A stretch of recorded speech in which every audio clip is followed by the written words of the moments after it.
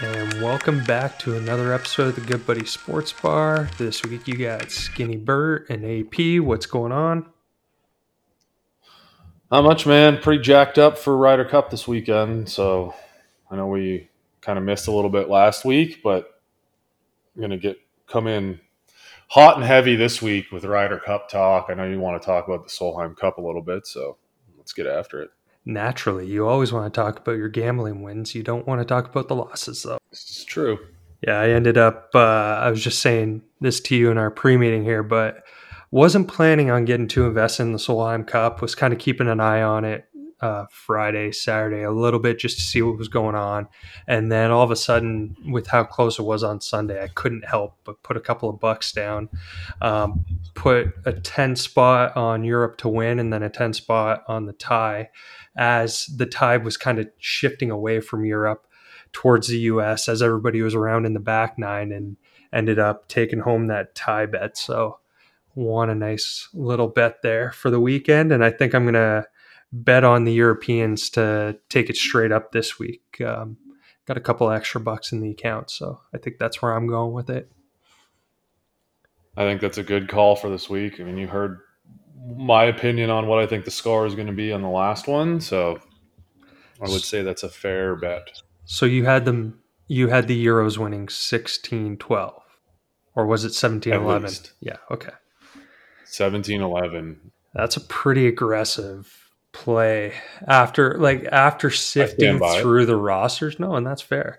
After sifting through the rosters and spending some more time thinking about what the matchups are going to be, how top heavy I think the Euros are right now. I think it's going to be closer than I had originally thought. I think I was at like a 15-13 or 16-12 number. I think like 15-13 is going to be right about where I land, just based upon what I've looked at over the last couple of weeks as far as the teams are concerned. But to kind of wrap up things for the Solheim Cup, great weekend for the women's game. I know that Stacey Lewis had been trying to get up on the soapbox, say they should be doing some advertising jointly with the Ryder Cup. I think that the Solheim Cup stood up by itself with how good the golf was. And if you made that a stroke play event, I don't think it would have been nearly as good. And luckily, the Solheim and the Ryder Cup are both match play, and it's the most interesting type of golf out there. Everybody can follow it, whether or not you follow golf. It creates a great atmosphere from a team perspective. I just thought overall every shot means something. We saw that on the Friday with Lexi hitting that shank chip on 18 that could have tied the match, or at least given them an opportunity for a putt to tie the match, and they end up losing that match, which kind of turned the tide for the Euros going into Saturday. They were down 4-0 coming out of the Friday morning session. That was, I think, foursomes. So the alternate shot ended up coming back, being down 5-3 going into day two. But just overall, I thought it was able to stand by itself, and great comeback on the Sunday for the Euros. And I know you didn't watch much of it, if at all, but yeah, it was a lot of fun to watch. Yeah, I was out and about all weekend. I didn't get a chance to sit down and watch it. But yeah, I think the joint advertising side of things, I think that, to your point, I mean, I saw a bunch of buzz. A lot of what I saw was just on social media, and it was a lot more than I had expected to see regarding the Solheim Cup. So that's obviously, a positive. Yeah. But yeah, I can't pretend to say I watched a bunch of it. Which is fair. I saw like Lexi's chip, some other unbelievable shots, things like that, but nothing in too much detail. Yeah. It's kind of cool too, just seeing some of the players and how they were able to come from like being the 120th ranked player in the world, upsetting some of the highly ranked Americans. I'm just trying to get it up here, but Saganda from Spain ended up clinching the winning point for the Euros. She was down early in that match. She actually had a shank on 15, put it way up into the toolies on the right, was dicking around with her ball, ended up picking it up, lost that hole, goes over to 16, and it was her match versus Nelly Korda, who was the number 1 player in the world, is now dropped down to number 3 in the world. But again, like, I don't even think that Saganda's in the top 50 right now. She ends up going toe-to-toe with Nelly. Nelly on 16 hits it to about 7 feet above the hole, has a little bit of a sliding putt left to right. Saganda goes out there and hits it to 3 feet just to the right of the hole. Nelly completely leaves the putter face open on 16, misses that putt to get a chance to tie the hole. Saganda makes a putt, followed by 17, which was a par 3. They had the pin tucked right behind the bunker. Nelly flared it out to the left, or pulled it out to the left. Saganda hits it again to about 5 feet, makes the birdie putt to secure the match for the Euros. And then there was another match out there, and I gotta remember her name, Caroline Hebwall, 121st ranked player in the world, and she was down 3 with 6 holes to play, ends up winning 2 up. So from 3 back to 2 up, and wins it on 18. It was a great story. Again, some lower ranked players there for the Euros, but it just showed a great deal of fight and heart, and how match play can be the great equalizer. You can throw away a couple of holes, but you can still win it by going after birdies and being aggressive. I mean, you read my mind with that last statement. I think you see it, you saw it at the Solheim Cup. You also see it like in the U.S. Amateur, where there's guys that are ranked way lower, and you see them playing on Sunday because of how match play gives you that ability to kind of make a couple mistakes, but then come back and totally redeem yourself. And you and I harp on match play constantly on this pod, and I think it's last weekend was a great example of it. The U.S. Amateur is a great example of it. It just makes for more entertaining golf. Yes, and I know from an advertising perspective, it's a little tough sometimes, because you're not going to send the match to 18 holes, and they like to sell a lot of corporate suites on the 18th hole and usually make it more of a stadium there. But if you just rejig some of your suites to like holes 12 to 16, that's where a bulk of the action is happening in match play. So just switch it up a little bit, or have holes where you can see multiple holes from, and that kind of alleviates some of it. And I think going back to what we were talking about for the Tour Championship, if you continue having multiple matches on the course all the way out through Sunday, you can still have the ability to have a playoff system with match play, even without getting rid of all the other golfers and all the other matches going on the course. So you still have the advertising and marketing opportunities, and people will tune in to watch a bunch of match play. Well, I was thinking of this thing the other day, and then when you laid out kind of how the European team in the Solheim Cup they're like low ranked because there's so many players from elsewhere in the world, right? And I feel like what they should do, it's another idea for engagement, is take like the top 24 players in the world rankings whenever they get those sorted back out so they're accurate again. Just take the top 24, have a draft to pick teams, and then have a 4-day tournament of those two teams going at it Ryder Cup or Solheim Cup style, but don't have any allegiances to countries or continents or anything. So you end up, with the top guys or the top girls in team match play, once every 6 months. Yeah, I think having the teams going out gives you the opportunity to have multiple matches.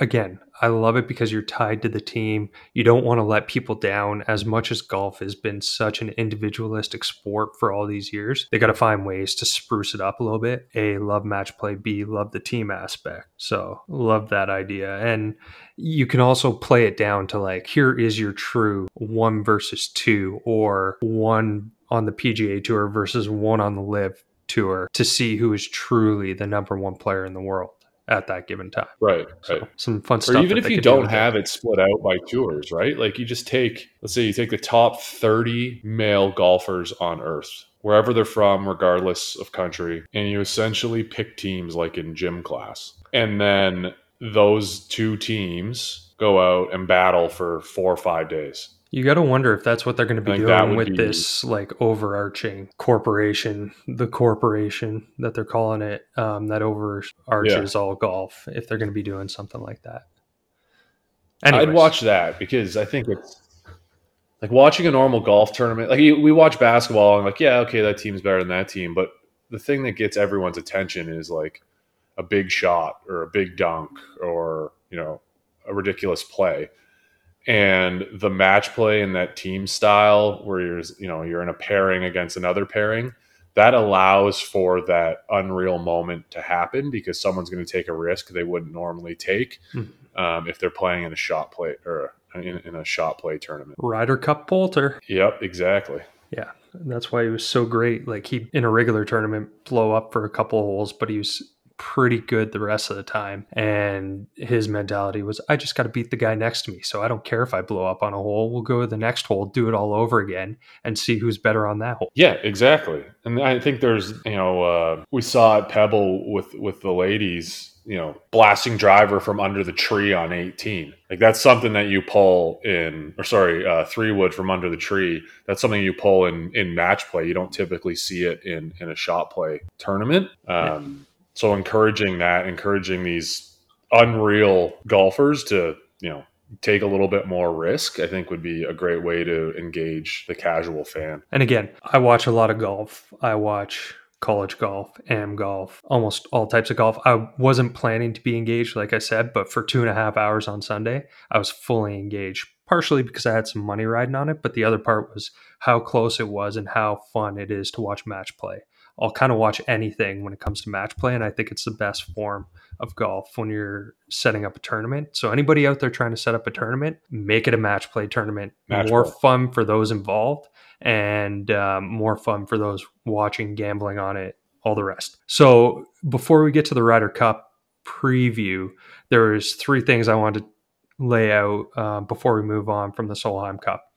2 not so good, and then 1 that we can have a bit of a discussion around that also leads into the Ryd'er Cup. So I was seeing some things on Twitter about the conditions for the spectators at the Solheim Cup, and it's really unfortunate some of the stuff that I was seeing when it came to that. It almost felt like they weren't taking the Solheim Cup seriously. I don't know if it was the vendors or it was the committee that plans the Solheim Cup, but I was hearing of shortages of food, buses not running, and not getting spectators out to the course because I guess it was a tough place to get to. They had one sole company that was running cabs between the closest city and the golf course. It wasn't working. Like just an absolute disgrace on that side of things.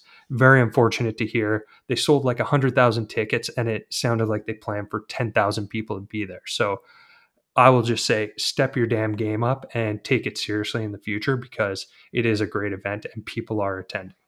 2, goes back to what we talked about a little bit with the USAM and match play. I think that this Solheim Cup could have been completely changed. Allison Corpuz gave a 4-foot putt to tie the hole on 18.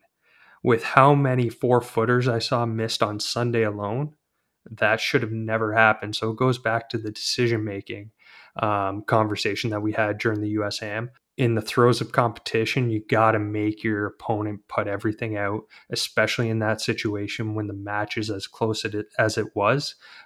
Very unfortunate to see, which leads into the last point, which I think we could talk about a little bit here, is the Solheim Cup, similar to the Ryd'er Cup. Whoever currently holds the cup only has to get to 14 points, which is a tie technically, but it goes back to the reigning champ. So that was a big decision by Corpuz to give that putt, which could have actually swung the whole thing in the Americans' favor. So I'll pause there and say, what are your thoughts on the tie?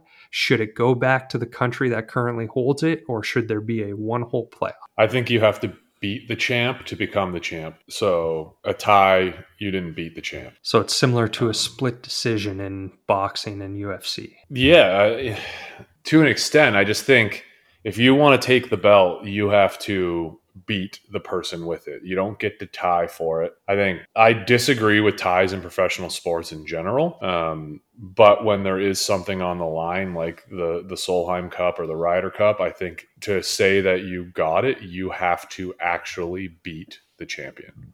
You have to go out there and steal it. Yep. You got to go take it from him. It's funny because it's just like the things I've seen on social media are kind of funny because they're like, oh, you should give the holder of the cup a 0.5 point advantage to start the whole thing. And I'm like, that's just accounting. Like, it doesn't change anything. You're still technically ending up in a tie. So it doesn't really matter. Yeah. No, I think you're right. I think it doesn't matter how you word it or position it or any of that. Ultimately, beat the champ to become the champ. Otherwise, you didn't win. Mm-hmm. You don't get the trophy. You're done. You had the opportunity through how many different matches and games and all of that to do what you needed to do. If you couldn't do it and you couldn't beat them, you don't get to win. You don't get another opportunity to try and break the tie. That's where I stand too. Like, you got to go out there, physically take it from them. You got to win that extra 0.5 point. And that's why I think some of the decisions down the stretch, you got to be thinking about what's the bigger picture here. So making them put almost everything out there on Sunday is what you got to do. Be a little bit more cutthroat. Yep. Well, I think that kind of ties us into the other thing that I think is super unique, especially when it comes to the Ryder Cup, is that the host nation gets to set the course up. And I love that idea. And I know you might differ on this opinion, but I love that idea. And I think it's really interesting. I learned this when I was watching, some of the videos on this coming Ryder Cup, but the DP World Tour, when courses apply to be a host Ryder Cup venue, they also have to agree to host a DP World event within, I think it's 3 years or 2 years of the Ryder Cup. And what that does is it allows the European team to gain all of the data from that tournament about where people hit it, general approach shots, dangerous spots to miss it, all of that. So they can then take that and set the course up in their favor. Yeah, and vice versa. I think the PGA Tour probably has similar analytics. The part that I didn't like, and you sent me over the video, and I think we're going to try and put it in the show notes so that folks have reference to what we're talking about, because it was an interesting piece to see how they go about setting up the course. And they showed the 2018 setup at Le Golf National in Paris and how they were able to figure out that the Americans, when they missed, they were 30 feet further off their target line or off the fairway line. So they actually backed up the crowds an extra like 30 feet, I believe it was, in order to have the grass not be trampled down, so they wouldn't get nice lies over in the rough. They would get these matted down heavy lies that were tough to get out of. The part that I don't like. That's awesome. Yeah, it is. But the part that I don't like is now all of a sudden your key player is Francesco Molinari and his stats and how they set up the course, as opposed to allowing the guys to go out there and play. I know you want to give yourself an advantage on home soil, and that's how they choose their courses in the US to a similar extent. Like, they want a bomber's paradise, but it just, to me, the way that was laid out almost seemed like you're taking it away from the players before the event even starts. Well, I don't know if you're taking it away from the players. I think you're setting a course up and then you're picking your team based on the course that they're going to have to play. And obviously there's people who automatically qualify, but to your point, the US side, they set it up where they can bomb it and it's not necessarily penal. Whereas the European players, they're a lot more of a, finesse, work your way around. And I don't see an issue with that. I think, it's home field advantage like in every other sport. It's like, we're not going to tell the Seattle Seahawks 12th man to keep it down so the team they're playing can hear. Yeah, it's kind of like the Yankees setting up their stadium when they built the new one to have the short porch over in right field, and that's just where they bomb it to, and they score 10 runs and beat you every night. Yeah. I mean, it's your advantage. The next time you play in this tournament, you're going to be at a disadvantage because you're going to be playing someone else's barn. Yeah. And that kind of leads us into the course setup. Watched the flyovers a couple of times of Marco Simone just to get a better feel for what the course is going to play like, what it's going to look like, and then listening to a bunch of interviews with players. Sounds like, from all accounts, they've grown up the rough. They got this like 6-inch, they're calling it California Muni rough, that's got many different types of grass growing. So it's going to be this thick stuff. You don't know if you're going to get a flyer You don't know if you're going to get a matted down lie. Like, it's going to be interesting to see some of the stuff that they get. The other thing that I drew away just from the natural course setup is everything pinches in between 290 and 320 yards, whether it be bunkers, rough comes in, and the landing zones go from like 50 yards wide down to 20 yards in all those areas. So it's really going to put an emphasis, not even so much on the wedge game. It's going to put an emphasis on who can hit their 5, 6, 7 irons the most accurate all week. Yeah, well, I think it's not like, we talked after we watched the British Open, we talked about the bunkers and how you might as well treat them like a water hazard. And Brian Harman did an awesome job of not hitting it in any of the bunkers and selecting his clubs appropriately. So that course in Italy is just set up so that there's specific areas that you don't want to hit it. And unfortunately, if you can't hit driver, you're going to have to hit something else, or you can just risk it. So I don't understand. I don't necessarily see it as any different than any other course that gets set up to be target golf. Mm-hmm. That rough is unbelievable. I watched the Peter Finch video. I watched the Rick Shields one. I'm excited to see it. I'm a firm believer that we need to make this hard on these guys and see how they do, because the rest of us go out and play golf and we hate our lives, a lot of it. And let's get them set up. Let's get them set up in a tournament where if you miss, it's penal. I want you to go out there and be frustrated for 4 hours. Yeah, exactly. Yeah. And you know what? You should probably have to pay the $300 to go play that course too. Just add insult to injury. Yeah. Yeah, exactly.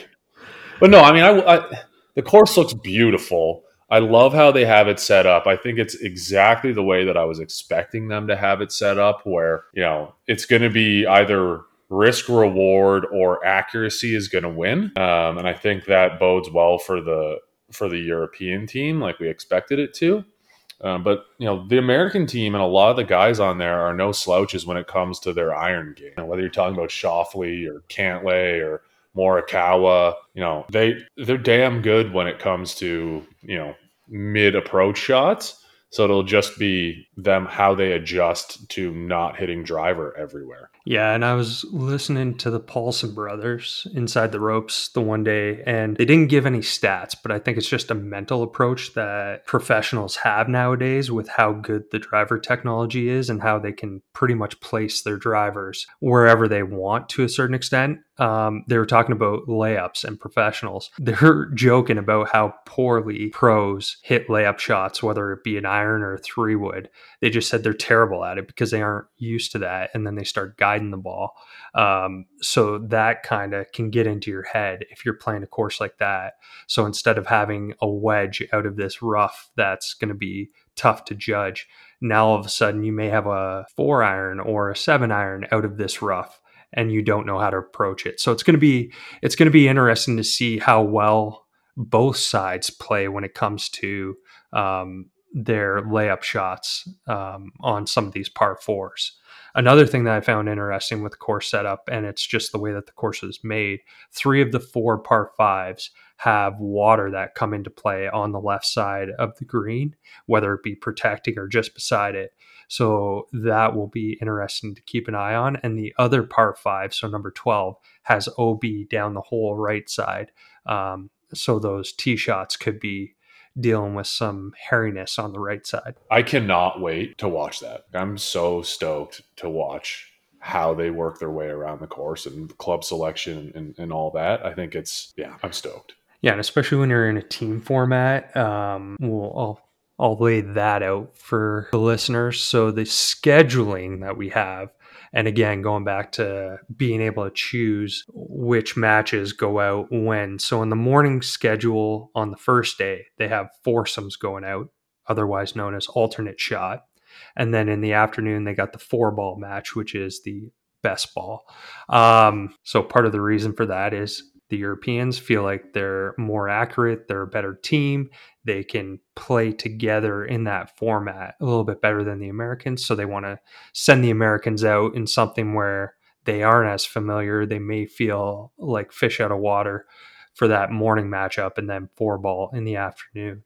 And usually we see it vice versa when we're in the US. They'll go with the 4-ball matchups. So then that way they can bomb away and then go into the foursomes after they've kind of gotten warmed up. So just another home field advantage thing that they're playing with to hopefully get off to a good start. I will say in the Solheim Cup, the Europeans did the same thing, and they didn't get off to a good start. They ended up getting skunked in the first set of matches. So yeah, I mean, it all comes down to how you want that tournament set up and what you're going to do with your pairings and that. I mean, I went through and like put together what I thought pairings would be. I didn't really do it for each of the different games. I figured, I kind of put it together like if you're going to run with the same pairing for each of the different team games, this is the way I would have put it together, or I think would work well. But okay, so I think this is a good transition. There could be some switch ups too, right? Yeah, I think this is a good transition because I wanted us to chat about who we thought was going to go off in the, I guess, first session, or who we thought the pairings were going to be for the Americans and the Euros. So I'll throw it out to you. Who do you want to take, the Americans or the Euros? I don't care either way, man. You go first. Okay. You pick what you want. Okay. I'll go with the Europeans because I spent a little bit of time on both, but I think the Americans are a little bit more straightforward. So I see some of the pairings being created based upon nationality to a certain extent. So I see a Hatton and Rose going out. I could see them out in an alternate shot. This one isn't necessarily a national pairing, but Rory and Aberg. I think they played quite a bit over the last few weeks. I think Aberg's able to handle the pressure. I think he enjoys playing with Rory, so I could see those two going out. Hovland and Fleetwood, I think that would be a fun matchup for those two guys to go out together. Just from how much of a kid Hovland is. Tommy feeds off of that fun energy. Maybe they can catch lightning in a bottle similar to Francesco and Tommy did a couple of years ago. Mm-hmm. And then I saw maybe a fiery matchup with Rom and Lowry. So those were my four pairings I thought you were going to say Rom and Hatton. Well, no, I see Lowry and Rom going out maybe. It could be a Rom and instead of Lowry, maybe a Fitzy matchup just to have kind of two differing games there. But what are your thoughts? Who do you see going out for the Euros? Fleetwood and Lowry together. Okay. I had Rory and Hovland. Okay. I mean, they're both excellent all around. And if you're going out early, that's probably what you want. I had Rose and Højgaard. Ooh. Or Rose and Aberg. You get like one of the young guns out there who's probably playing a bit of a more risk reward game. And then you get Rosie with them, who's the pro of grinding it out. Mm-hmm. I also think a Fitzy McIntyre combo would be good. It's going to be a pretty boring one, but McIntyre can absolutely putt with like the top tier of them all.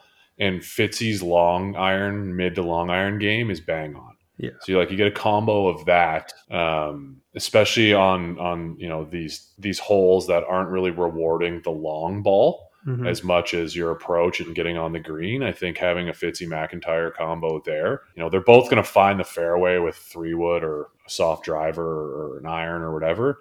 And then you're going to have, one of those two guys hitting it into the green and one of those two guys putting. Yeah. It's interesting because they got 4 reachable par 4s depending upon where they play the tees. So it could be 2 or it could be 4. And I'm guessing in that early session, they're probably only going to have 2 that are reachable just because it doesn't set up to play well for alternate shot. They may go to that for the foursomes or the 4-ball in the afternoon. It's interesting because if they go the route that you're looking at, you end up playing McIntyre and Højgaard or Aberg.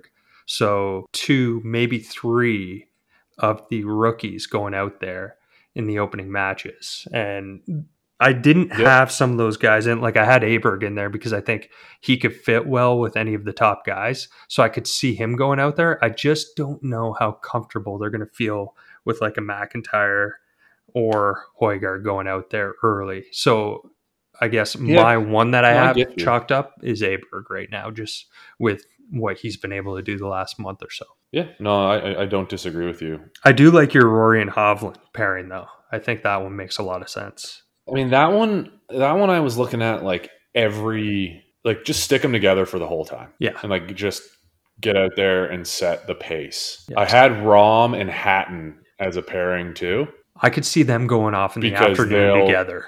yeah, like just be all piss and vinegar fired up. And I think that would definitely get the crowd into it too. No, I like that one. I was trying to figure out a way to like match up the top guys with some good vets to go out there early. Yep. And I see that being the recipe. I don't like, I think the US has some of those pre made teams a little bit more than the Euros do right now. For sure. Putting like pairings together for the US team was so easy. Yeah. Comparatively. Mm-hmm. But I think that the thing I wouldn't be surprised with from the European side is like them not sticking with the same pairings for each of the different matches. Like, you send Rom and Hatton out in one of the sessions, but then you switch it and you've got like you said, like a Rom and someone else in another session. Mm-hmm. Whereas, I think the US historically has been a lot more inclined to stick with their pairings within their little groups. Yeah, they got their little cliques that they've created. So transition over to the American Yeah. side. Who do you got for them? I think you got Scotty and Burns going out Mm-hmm. together. They're boys. They've played countless amounts of golf together. I think that's a good pairing. You got Spieth and Thomas. I think that goes without saying. Mm-hmm. Shoffley and Cantlay, I had it down, and then I was reading the Golf Digest thing today, and they were calling them like the ideal tag team. Like Mm-hmm. they ranked the top 24 players, and they had Shoffley and Cantlay as 6 and 7 or 7 and 6. And they called them the tag team champions. I think their games are just so well suited for these different formats in this course. They stripe the ball. They hit it really well with their irons. They're both good around the greens. And then this is my wild card pairing. Okay. Koepka and Harman. Okay. That's an interesting one. Elaborate.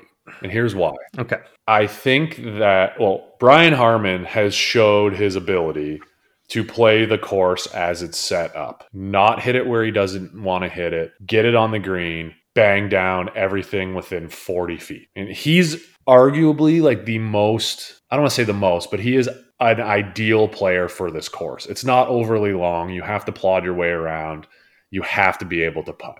Mm-hmm. Right. And then you got Koepka, who can bomb it if he needs to, but he rises to the occasion in big moments. And if you put him in a situation, especially if it's like, best ball side of it, you give him the ability playing with Harman to take some risks and hit the shots, and he loves that moment. And oh, by the way, he can putt. Yeah. So I think that that Koepka Harman pairing, I would love to see it. And I think that those two would like get along well on the course. It's funny you say that because I had the same thoughts go through my mind about that pairing.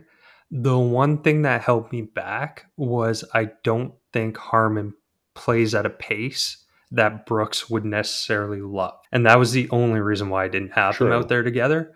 All your points are valid that you laid out there. I think it frees him up. I think Brooks's pace, his issues with pace are very much in a shot play tournament, whereas this one is more of a team situation and like working through it with your partner. I don't think he would have that same issue that he has when he's playing, to shoot the lowest score. Yeah.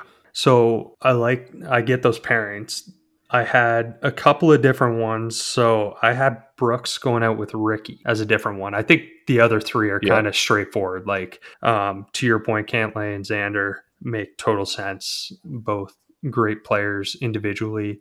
They were able to prove it out at Whistling Straits. Spieth and JT, just natural there. They play golf all the time, familiar with each other's game. Makes sense. I have Morikawa and Homa together for the Cal connection. They played a lot of golf together. Okay. I think that's a good one. I don't have them going out in the first set of groups. I think they'll go out in the afternoon session. And then I had the Brooks and Ricky pairing because I think and they'll go out in the morning. I think Ricky's big problem is his killer instinct. if you look at his record, he's 3-7-5. He typically plays to, in essence, not lose. So he has a bunch of ties. So I think pairing him with a Brooks may bring out some of that dog in him that he needs, that push. So I could see them as a pairing. And then I have Wyndham and Harman together as another pairing. Both guys putt the ball really well. Wyndham a little bit longer, can get a little bit deeper on the track, and Harman can kind of be steady Eddie. But I do like your thoughts on a 4-ball situation with Harman and Brooksy. But yeah. Yeah, I mean, the other one, I had Ricky with Homa, and then I had Morikawa and Clark together. Okay. They're both elite ball strikers, and I think that could be an interesting one to watch. And then you get Clark on the greens, and you can roll it with the best of them. Mm-hmm. Yeah, but maybe they split up Spieth and Thomas, and they put. I could see like a Koepka and JT situation. Yeah, I could see that on day 2. But I think you run out, especially with how JT's been playing. I think you run out JT and Spieth together just to get him going a little bit, and the familiarity factor. That's one of the notes I had, is like, I think one of the things that the Europeans don't do as much as the Americans do. I think the Americans tend to rely or try and get their partners involved more than they should, because you're trying to get somebody like engaged and going, and you want them to be involved in the decision making. Whereas I think the Europeans just go ahead and play their game, and they don't need the other guy to chip in for like, hey, what do you see this putt doing? Stuff like that. So I think the Americans are going to rely on the guys who are most familiar with each other, because then they can come in, if they are talking about a putt, they know what each other does, that sort of stuff. But I think they have a tendency to kind of overcomplicate it, and that gets them into trouble. Yeah. Well, I think that also ties back into the fact that the European team is a bit more of a revolving door of players versus the U.S. team, where it always seems like they've got the same guys. Mm-hmm. Yeah, especially right now as they're going through the transition to youth on that European team. Yeah, for sure. And that was another thing that I would love to see. Sorry, go ahead. Well, I was going to say, let's say shit hits the fan after day 1 and the Europeans are down 6-2. Who in that locker room is going to be stepping up to be the leader? Because in the past, they've had a lot of that, whether it be Poulter, Sergio, Westwood, Paul Casey. They've had all those guys in the team room in the past. And now it's that next generation. Who's going to be the one that steps up and becomes the leader? Because I think sometimes with Rahm and Rory, it can almost seem like attacks with their passion. So I'm very interested to see who that leader is going to be. Is it going to be Rosie? Is it going to be Lowry? Who's going to be that guy that steps up and steadies the ship for them? I think it's going to be Rosie. I think he's kind of earned that role. I think he's also one of the guys that would embrace that role. And he seems to be, extremely well respected by everyone, including the Rorys and the Rahms, and that he can take that stance that may oppose one of the big guns, and it not blow everything up. That's maybe it's Fleetwood too. Like, if Fleetwood speaks up, and that they all respect him so much, he doesn't say much very often. So if he's going to say something, like, it's probably one of those things you should listen to. Just don't let his caddy get in there. Oh yeah, his caddy will speak up in a second. Are you serious?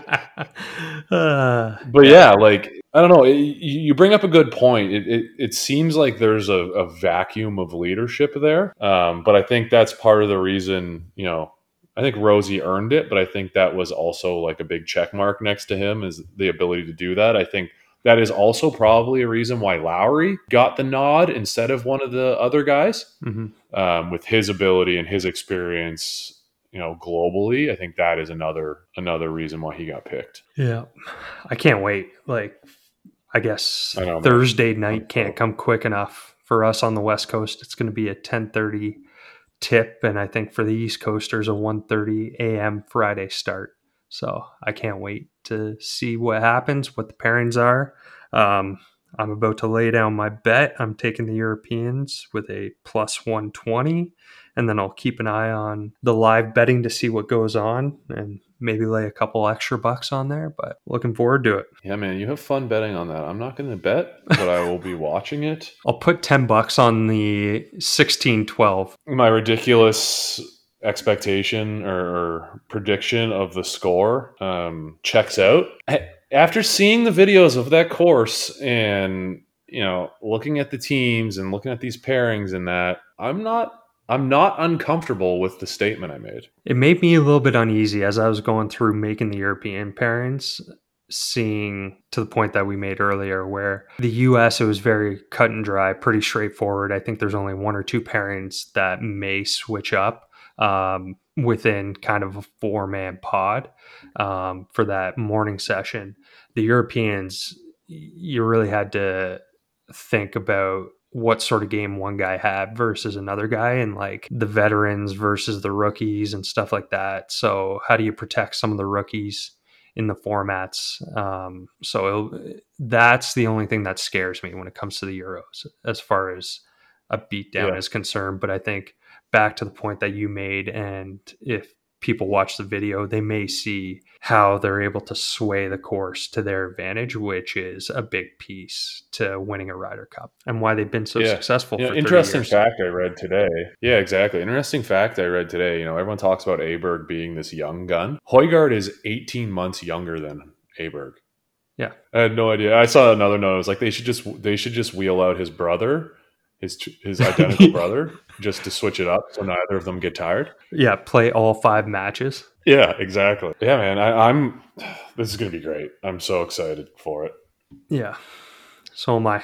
So we'll wrap it up at that. I think we did a good job breaking down the course, some of the pairings that we see, and now it's time to put the peg in the ground and see who the better team is. And see who was right and who was wrong. Yeah, unfortunately, we're both on the same side, so. Yeah. We're both going to be abundantly wrong, but I'm going to go nuts if they roll out. If they roll out a Koepka Harman pairing, I'm going to be going nuts. Yeah, that'll be a fun pairing if they can do that. I still think that the Ricky Brooks one, hopefully you can get a little bit of dog out of them and they can win a match or two. But yep, they should just put Brooks and Cantlay together and